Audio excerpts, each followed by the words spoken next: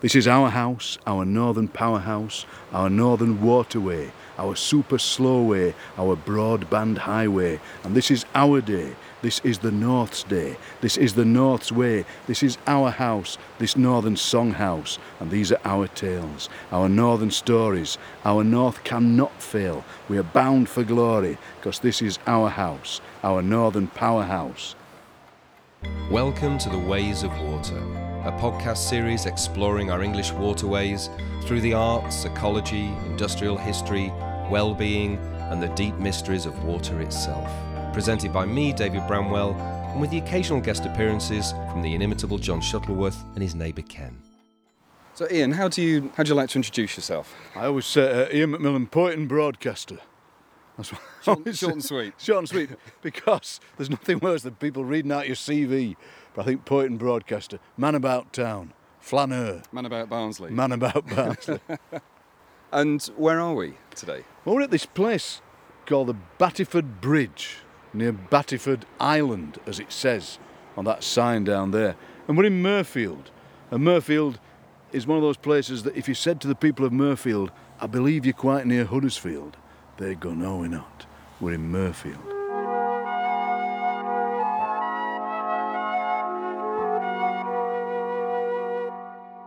I was asked to write a poem that would fit on a canal lock gate. And I just thought, I was thinking about it. I was thinking of superhighway. I was thinking of the information superhighway. And how, of course, in its heyday, the canal was the information superhighway. And I just thought of the phrase super slow way, because that's what it strikes me that canals are.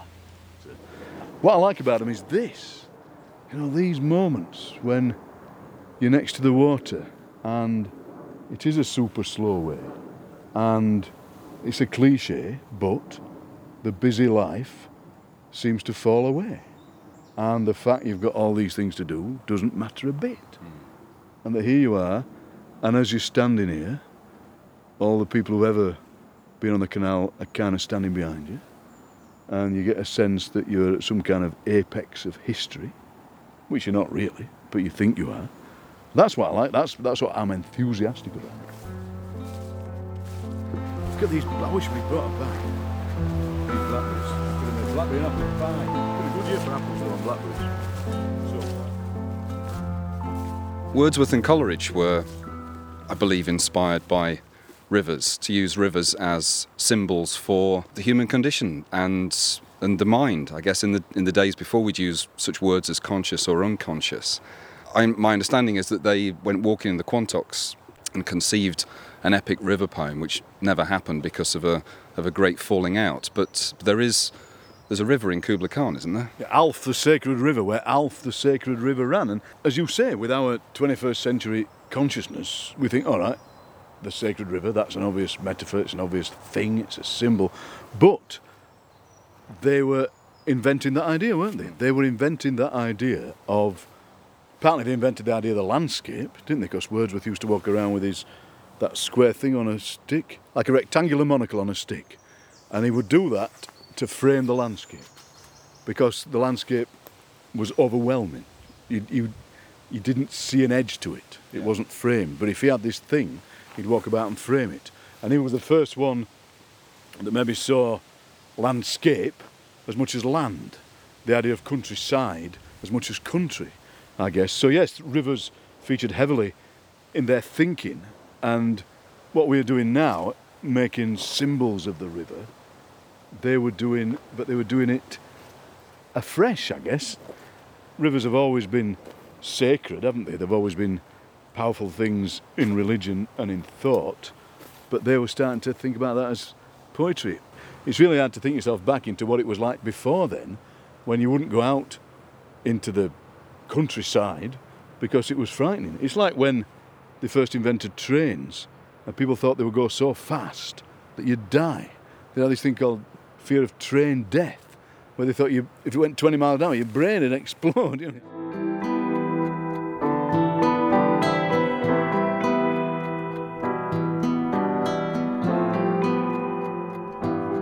Ian, we've reached a meeting point of the canal and the Calder. We can see Battyford Hauling Bridge, and we're standing by a lock. It seems a perfect spot in which to ask you about the poem you're about to read and how the poem came to be created.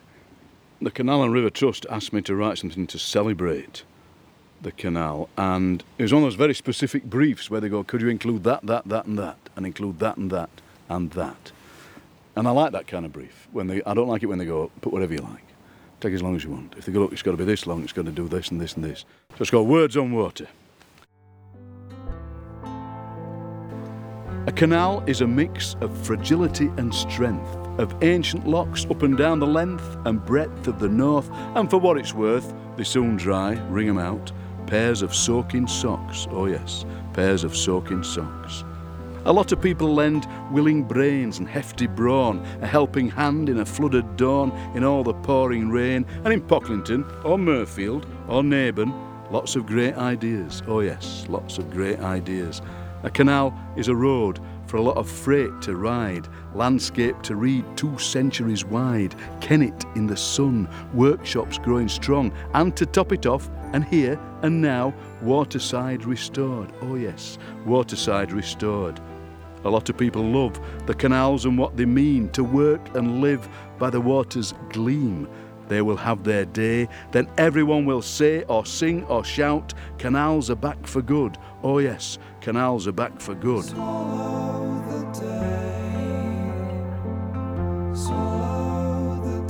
I like being populist and writing a thing that people might respond to, and also might respond to by saying, is that it? I could write one of them as well. I always like people to go, I could do that. I think, yes, you could. And I also wrote this thing called Super Slowway, a rhapsody to the Leeds and Liverpool Canal, which was performed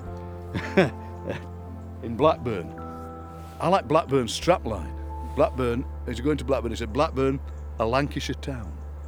Not the Lancashire town, not a superb Lancashire town. Blackburn, a Lancashire town. And don't you forget it. So I'll read a couple of bits out of this, because this was different kind of writing. This was writing for performance, writing for choirs, writing for people who would only get one chance to hear it. So this one was the opening chant. Towpath, narrow as my life path, towpath thin, towpath muddy as me heart path, towpath slip, towpath endless as me work path, towpath rain, towpath freezing as me mind path, towpath pain, towpath empty as me soul path, towpath smell, towpath you are just my word path, towpath hell.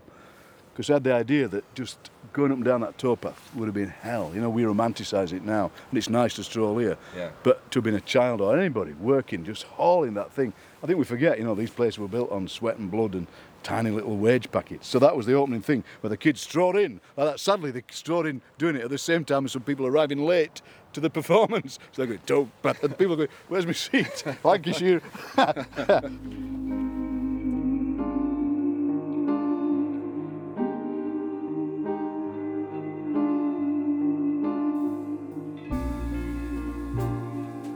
Rhapsody on boat names and some observations on the weather. Margaret, you carried coal and pitch, and the drizzle hung in the afternoon air, soaking the heaviness of pitch and coal. The stoat had a round stern, and the hare had a round stern, and the wolf had a round stern, but the puma had a square stern. William, you carried coal, sand, and night soil, and the brief morning sun made everything riper, and the night soil steamed, didn't it, William? Can you see the cheetah sailing on the water? Can you hear the bison? Can you hear the beaver? There's a menagerie waiting by the lock gates. Ellen and Ellen and Eleanor and Emma, 4 sisters carrying the wealth of the nation as the fog holds them all like a fist.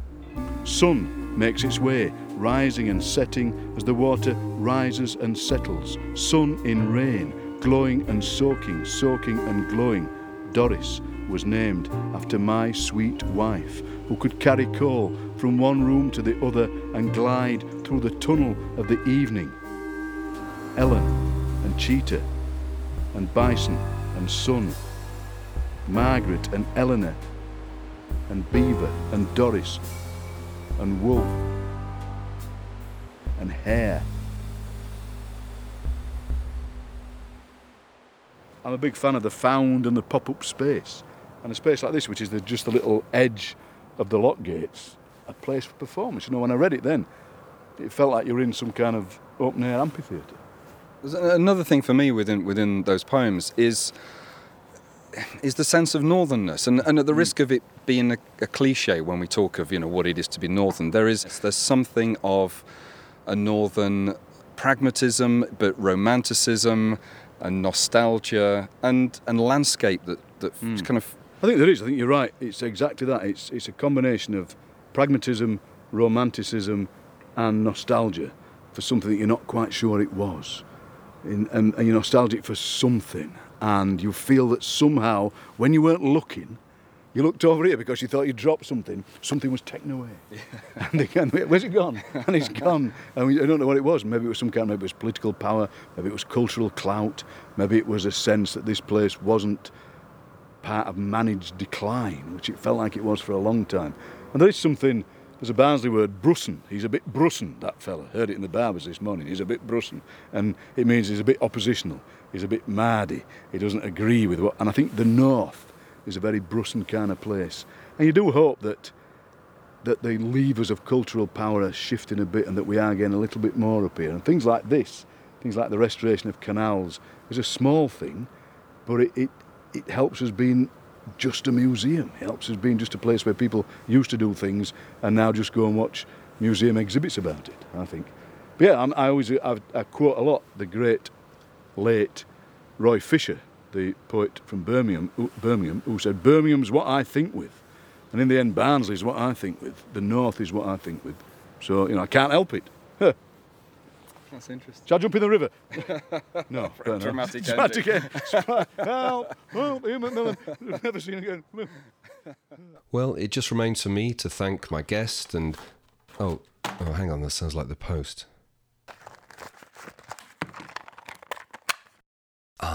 Another cassette from my old friend, John Shuttleworth.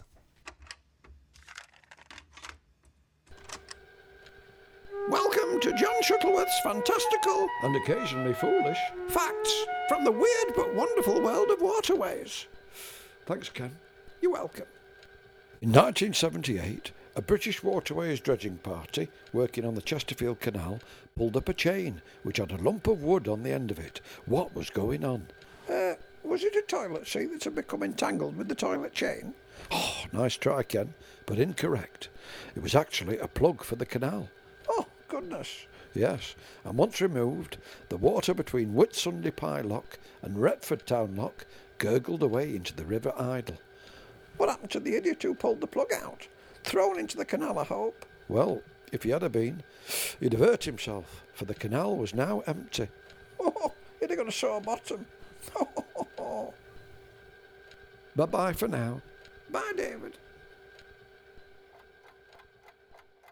Ways of Water was presented by me, David Bramwell, and with music by Oddfellows Casino.